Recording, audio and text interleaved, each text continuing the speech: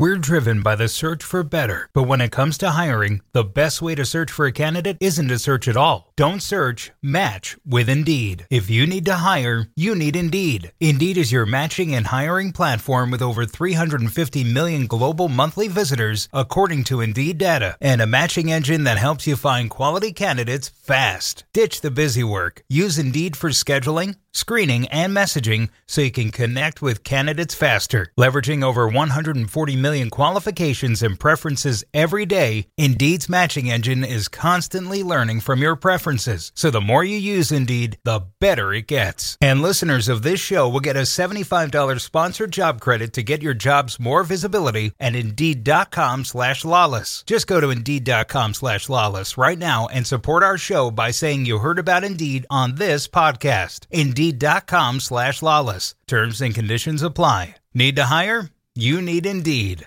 Another day is here, and you're ready for it. What to wear? Check. Breakfast, lunch, and dinner? Check. Planning for what's next and how to save for it? That's where Bank of America can help. For your financial to-dos, Bank of America has experts ready to help get you closer to your goals. Get started at one of our local financial centers or 24/7 in our mobile banking app. Find a location near you at bankofamerica.com/talktous. What would you like the power to do? Mobile banking requires downloading the app and is only available for select devices. Message and data rates may apply. Bank of America N.A., member FDIC.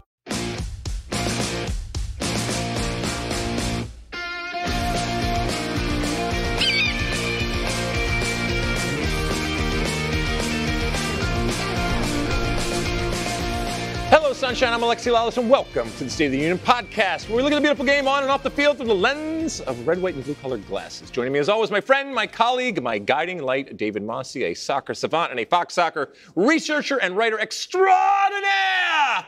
Mosse, how are you doing? It's been a hell of a 24 hours here at the Women's World Cup. How you doing, man? Doing well. I am back. Yes. We missed you yesterday. The last pod. Sean Sullivan would never admit this because he wouldn't want to hurt my feelings, but I think he got his dream combo in the last pod because he loves Jimmy Conrad. He follows him around everywhere like a schoolgirl. Well, what's not to love? I mean, Jimmy's a good man, but there's no Wally Pipp going on here. Jimmy came in and did a wonderful job, and we all love Jimmy, but relax. This is not a Sophie Roman Hogg out of Hegerberg situation, it's not, which we're going to get to in a minute because there is a Wally Pipp situation. No, it's not Wally Pipp or anything else. Your shoes are too big for any one person, let alone 3 or 4 people to fill. So welcome back. And as I said last night, you are in constant demand, and so it's understandable, a man of your talents and your understanding of the game, that at a World Cup you're going to be pulled in multiple directions. We completely understand that, and I'm sure all the people that follow us and watch this show understand that that's going to happen. All right, listen, we have a bunch of games. There were some that happened yesterday that we didn't get to, and as I said, in the 24 hours that have happened. But we are coming on air right now, and we have just witnessed, I think, probably the upset of the tournament, one of the games of the tournament. People are going crazy here. Colombia 2, Germany 1. So, Mosse, let's start there. Initial thoughts on this upset and this just wonderful game. Not to pat myself on the back too much, but if Chris the Bear Felica can do it, then I will as well. Okay. Pre-tournament, I did peg Colombia as my potential Cinderella and Linda Caicedo as a potential breakout star. And to give people a peek behind the curtain, I've been tasked with putting together a list of the 10 best goals of the tournament so far. I fired off a list yesterday, and I said I'll let you know if anything today cracks the list and we have to tweak. That Caicedo goal will definitely be very high on that list. Very high on the list. I mean, it's wonderful. Her footwork and her speed, especially for an 18-year-old, is just incredible. And even in that moment, for her to transfer her weight from one side to the other and with just a couple of inches of space, put it in the upper 90, it was just wonderful. We had Melissa Ortiz bombing up and down our set, going crazy, a proud Colombian American, wearing the jersey and all that kind of stuff. And I only say that because the atmosphere in that game, that's what every World Cup game needs to have. The Colombians brought it. Yes, there were Germans there, but it was predominantly Colombian. And ultimately, as I said, they were treated to one of the true classics, an instant classic, if you will. So Linda Caicedo scores, and everybody's looking around. I'm on set with Ari Hingst, and we're saying, oh, this is crazy, because keep in mind, this is the German team, number 2 team in the world, number 2 in my power rankings, that came out on fire and kind of planted their flag. Well, if they planted their flag in the first game, they just took the flag and threw it out into the garbage in this second game, because they go down 1-0. They fight back, and they had plenty of the ball. It wasn't the dominant performance. And I actually was much more impressed with Colombia than I was disappointed in Germany. But Germany fights back. They get the penalty. So now it's 1-1. You think, all right, everybody's going to go home. Germany's going to lick their wounds. Colombia's going to say, hey, we had them on the ropes, and we just couldn't finish it off. But set pieces, set pieces, set pieces. They are a theme at this World Cup. You are seeing them continually. And in, what was it, the 94th minute, something like that? Somewhere around there. Even later, huh? Was it later? Oh, my goodness. It was just Venegas scores a header. All alone, by the way. Wonderful snap, wonderful direction to win the game, send everybody in hysterics. And just the environment, Mossy. Because, I know yesterday I was talking with Jimmy Conrad about the different ways people watch the men's World Cup and the women's World Cup. This was just a wonderful game of soccer, and this was just a celebration, for the most part, of what Colombia is. And you saw people crying, you saw people cheering, you saw people in wonder at what they had just witnessed and in celebration of a country and culture that obviously is so close to them. But all of that passion, all of that emotion that often we associate with the men's game was on display here. I wish it was that way in every single game. To be quite honest, it's not here at the World Cup. So to see that environment and see the way it pushed that team on and then celebrated in that moment, and they were given this gift of being there in the moment, I thought it was just a wonderful advertisement for what this World Cup is and what World Cups can be. Colombia bid to host this World Cup, didn't get it. They hosted the Copa America Femenina last year, which we covered. Tremendous atmosphere for that tournament. So they are really a growing nation in the women's game. I agree with you. Their fans have really brought it. I'm told, by the way, our director, Erin Schechter, was at the game tonight, so she contributed to this nutty atmosphere. But yeah, hats off to the Colombia fans. And as far as the game, I agree with you. When Pop converted the penalty, I thought for sure Germany would be the team that would then push on and perhaps get a late winner. So tremendous reaction by Colombia to go back at the other end. Manuela Venegas with great header on the set piece. Yeah, and they take all 3 points. So, was horrible marking on that final set piece in that final corner, but it's not Colombia's fault. They don't care, and this is Germany. So, look, I think a lot of eyes are turned right now to Colombia, and rightfully so. You obviously are, prescient, and you're the savant, so you already picked this, so this is no surprise to you. But for a lot of people that are coming to this tournament or seeing Colombia for the first time, what I loved about it was, there was this beautiful, dirtiness isn't the right way, but like this Colombia team, I want them to have my back, whether it's on a soccer field or whether it's in a bar fight, I don't care. These women, they do not back down from anyone. And yes, they did dirty up the game, not in a horrible, pejorative type of sense, but they recognized that they needed to stand up on a continual basis to fight all of those physical battles. Yes, to take some yellow cards. Yes, at times to have the dark arts and all that kind of stuff. But in totality, the way they approached this game, there was a maturity and like I said, just this down and dirty type of feeling that can, in a tournament situation, really take you far. And I think that was what is impressive. But on the other side, before we move on, are you? Obviously, this gives you pause from a German perspective, but is this a situation where you're looking at Germany completely different than 90 minutes ago? Yes, they were so impressive against Morocco in that opener, but some of the vulnerabilities we thought they had heading into the tournament based on some of those warm-up games, I think, resurfaced. So I'm now back to thinking this is not a great German side. Oh, it's not a great German side. But let me just say on Caicedo, yeah. She scored also in the first game against South Korea. She is 18, youngest South American to score at a Women's World Cup since Marta back in 2003 when she was 17. And I'll use this to segue to the Brazil game. I was very bummed out by last night's result because I thought that meant that Brazil is now, even if they advance, definitely going to finish second in their group, which was going to mean a date with Germany in the round of 16. But lo and behold, it looks like Colombia might win this group. And so Brazil, if they advance in second in theirs, we might have a Brazil-Colombia all-South American matchup in the round of 16. Oh, my. All right. Well, listen, we'll kiss off the Colombia-Germany game. The beautiful nastiness of Colombia. I love it. I love it. I love it. Move on to your, like we said, Brazil-France game. While tonight was one of the most entertaining games in the tournament, if not the most entertaining game, I thought that the France-Brazil game was the best World Cup game that from this tournament, and I could even argue that I have seen in a long time. Just in terms of the pure the technical ability, the intensity, the balance between these two teams. This was a level of soccer that, honestly, we had not seen a lot of in this tournament. And so I loved this game from start to finish from a neutral perspective. I know from a Brazilian perspective, you're looking at it, hey, you lost.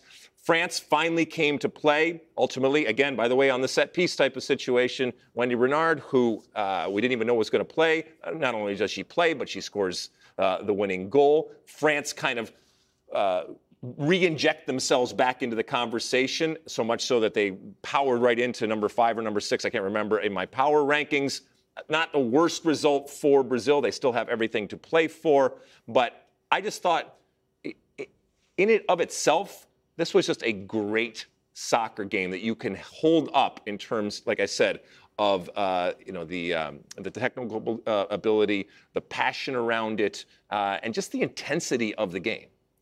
I agree with you, but I find it very difficult to analyze from a Brazil perspective without taking a step back and looking at the program as a whole. Brazil had a period in the mid-2000s in which we were one of the 2 or 3 best nations in the women's game, got to 3 straight major tournament finals, the 04-08 Olympics, lost both to the U.S., could have won either game, lost the 07 World Cup final to Germany, could have won that one. Marta missed a penalty when it was 0-0. And Brazil back then felt kind of like how Spain does now. A little bit different because with Spain, it's more about the collective play. With Brazil, it was more individualistic. But in the sense of seeing players do things with the ball that you'd never seen women's players do before and feeling like this is the country that's elevating the women's game and is just going to take it to a different place. But since then, Brazil has really backslid. In the last 3 World Cups, they haven't won a knockout game. Their last knockout stage victory at a World Cup is that 2007 semifinal 4-0 over the United States. And I feel like at major tournaments now, each time Brazil runs into an elite team, they lose. And so last night's game was a chance to make a statement that this team is different with Pia coaching it. And I just thought they came up very small. France completely bullied them in the first half. And Brazil had a very good first 20 minutes of the second half where I thought, okay, this is going to be a tale of 2 halves. But then they allowed France to reassert themselves again and finish the game stronger and get the winner. So overall, I thought France deserved the 3 points. They were the better team for 3 quarters of the game, and it was disappointing from a Brazilian perspective. All right, let's take aside just this tournament. But is this fixable from a Brazilian perspective? Is this systemic? Is this something? I mean, because, look, you're talking about, was Brazil good because Marta just showed up? I mean, I guess you could do it for any team. You could say, well, was Brazil good because Pele was there? But is it something that was done that made them good then and that they have lost now, or something that they need to do in order to keep up with the rest of the teams? It's the ultimate paradox. I feel like Brazil produced bigger stars during periods of less investment in the women's game than they do now when there's more investment. It's not just Marta. You had Cristiane, you had Formiga, you had Katia, Sisi, Pretinha. Brazil used to have the best players in the world. And for right now, outside of Debinha, who scored in this game, who I think is up there, I don't know, top 15, 20 best players in the world, but there's nobody else that, so I don't, it's a collection of good players that's well coached by Pia and more organized than Brazil has been in the past, but I just don't see that elite talent to go toe-to-toe with the top teams in the world. And then from a France perspective, boy, 2 of their veterans, Les Sommer and Renard, really stepped up. Renard, who was a big injury doubt right up until kickoff, she started, she gets the winner, so credit to them. They came up big. All right, let's move on. Sweden 5, Italy 0, complete another domination. Sweden, by the way, are the crossover group for the U.S., so we are watching this closely. And not for nothing, but Sweden at times have had the U.S.'s number. And if the U.S. has their druthers, obviously you would rather play, if it ends up being Sweden and Italy that come out of this group, you would rather play Italy in the round of 16 than Sweden. But as far as this game is concerned, I mean, this showed a Sweden that was firing on all cylinders. And again, that set piece theme, it was amazing what they were able to do. And on the other hand, from the goalkeeping perspective for Italy, they just put it in the mixer, and they were consistently doing that. They have taller players, and it was a mismatch from start to finish when it came to set pieces. The interesting thing is, for a lot of the first half, though, Sweden was poor. Italy was the better team, and Sweden was already coming off a disappointing opener against South Africa. So they're my pick to win this tournament. I was wondering, oh, my God, what's going on here with this Sweden team? And then it was this late flurry in the first half, all off set pieces, as you mentioned. So, yeah, it was incredible to watch. Ilestedt scored twice. She also got the winner against South Africa. So she's up there in the Golden Boot race just based on set pieces alone. So, so a great result for Sweden, which makes it where they're probably going to win this group. So if you're looking at it from an American perspective, it's a good thing. Yeah, you want to win your group to get Italy, which, would be a much easier matchup. Exactly. All right, Jamaica, Costa Rica, our CONCACAF matchup. All right, look. This is a bunnyless Jamaica, and we talked so much about how important Bunny Shaw is, and they end up getting the result. And you could see how excited they were. Swaby scores, again, by the way, set pieces, and they get the 1-0 win. And this is a big result for them in terms of the group. This is also a big, I think, mental result for them to do it without Bunny. And you saw Bunny on the sideline screaming and yelling. She's excited as she was serving her red card suspension. And as me and Jimmy were talking about yesterday, if there is a game to not have Bunny Shaw, this was probably the game that you could get away with it. And not only did they get away with it, but they get the 3 points and now everything to play for. Anything on this game? By the way, it was Panama they beat. What did I say? I know Sean Sullivan. Did I say Costa Rica? Well, Sean Sullivan, he thinks all CONCACAF nations are the same. It's kind of like Anchorman. So, Excuse me. There we go. Yeah, he put Costa Rica in the rundown. Right. No, so spinning this forward, it's now Jamaica-Brazil, the last group game. Jamaica only needs a draw to advance, and they're going to have Bunny Shaw back for that one. Brazil has to win, so it's not a gimme. So I'm talking about Brazil potentially moving on and playing Colombia, but they could very easily crash out of this World Cup in the group stage, which would be a disaster. Okay, let's circle back now to the rest of the schedule from tonight, as we said as we were coming on air here. Morocco and South Korea. Even though both of these teams are going out of the World Cup, there was still something to be had and some history to be had with Morocco. And you saw, once again, we were talking about the scenes at the Colombia game. You saw scenes in this moment when, one, Morocco scored, but also when they ultimately beat South Korea. And that was fun to see. And again, we talk about there's the competition to win the World Cup, but then there are also the competition within the competition and the moments of pride and the moments of, in this case, history that are going to be celebrated and should be celebrated there. So congratulations to Morocco for the first win and the goal. And they both still have one game to play, although both of them are out. They stole the show at the Men's World Cup, getting all the way to the semis. Their fans were incredible in Qatar. And after that 6-0 defeat to Germany in the opener, you thought, okay, well, that magic isn't going to translate to the women. Well, it did. They get the W today. They're the first Arab nation to take part in the Women's World Cup. They had a player, Benzina, today who became the first player to wear hijab for a Women's World Cup match. So all sorts of history going on with this team. This is their first goal, their first win, and they are very much alive in Group H all of a sudden. Everything to play for. Okay, let's see. What else? All right, so Norway. Rob came in and asked for the Norway translation of soap opera early on because he wanted to use it. And he ended up using it on air. I don't know if it's true or not, but he did use it because, I came on air and we were talking about Norway. I kind of have had it with Norway, all right? I save the drama for your mama. All the crap that's going on the field and off the field and the bickering and the Ada Hegerberg stuff and the back and forth with the coaches and stuff like that. You are a very good team. You have plenty of good players, and you should certainly, in this case of this World Cup, have been better than what we saw. Well, against the Philippines, a lot of teams can look, well, not all of them, but most teams can look good, not if you're New Zealand. Norway comes out and lays 6 on the Philippines. So I guess happy days are here again, but it's, again, still the Philippines. And whatever drama is there is not suddenly lifted, either on or off the field drama that there is not suddenly lifted because you went out and beat up on the poor Philippines. But from a Norway perspective, they did what they needed to do. And after all is said and done and all the crap and the back and forth, they end up going through. I mentioned this at the top, so let's go here now. Ada Hegerberg, they find out moments before kickoff against Switzerland that she's not going to play because of a groin injury. And then she sat out again today. Her replacement, Sophie Romanhag, bags a hat trick. If Hegerberg is fit enough to start the round of 16 match, what do you do there? Interesting dilemma. Speaking of Wally Pitt. Well, first off, go back to this. So Ada Hegerberg is in the huddle, in the lineup, and getting ready to play. She then gets pulled out to the surprise, for anybody who watched the video, of all of her teammates. And she goes down the tunnel and then doesn't play. And then doesn't play in this game.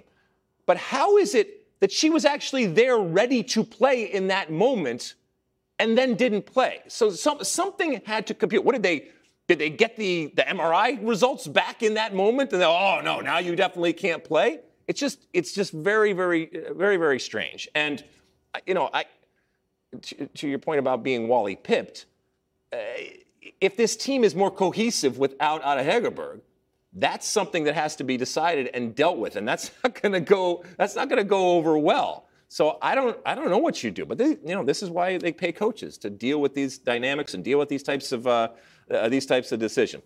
Should we move on? Sure. All right. Listen. Thank you, New Zealand, for hosting the World Cup.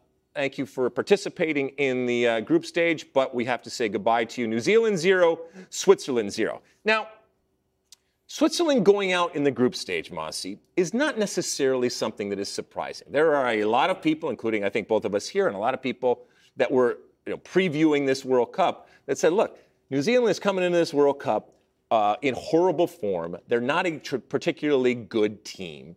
And so a lot of people, including us, did not pick them to go through. But they come out of the chute. They have this incredible historic win. Everybody's crying and talking about the promised land. And they kind of set unrealistic, maybe, expectations. Except they went one forward, and then they decided in the game that they actually should win against the Philippines to go 2 steps back. And that's ultimately the game that is going to be talked about. All right. I know Ali Raya was on and she was talking about how proud she was of everything that they did, and they informed a new generation and all that. And I don't doubt that they may have done that.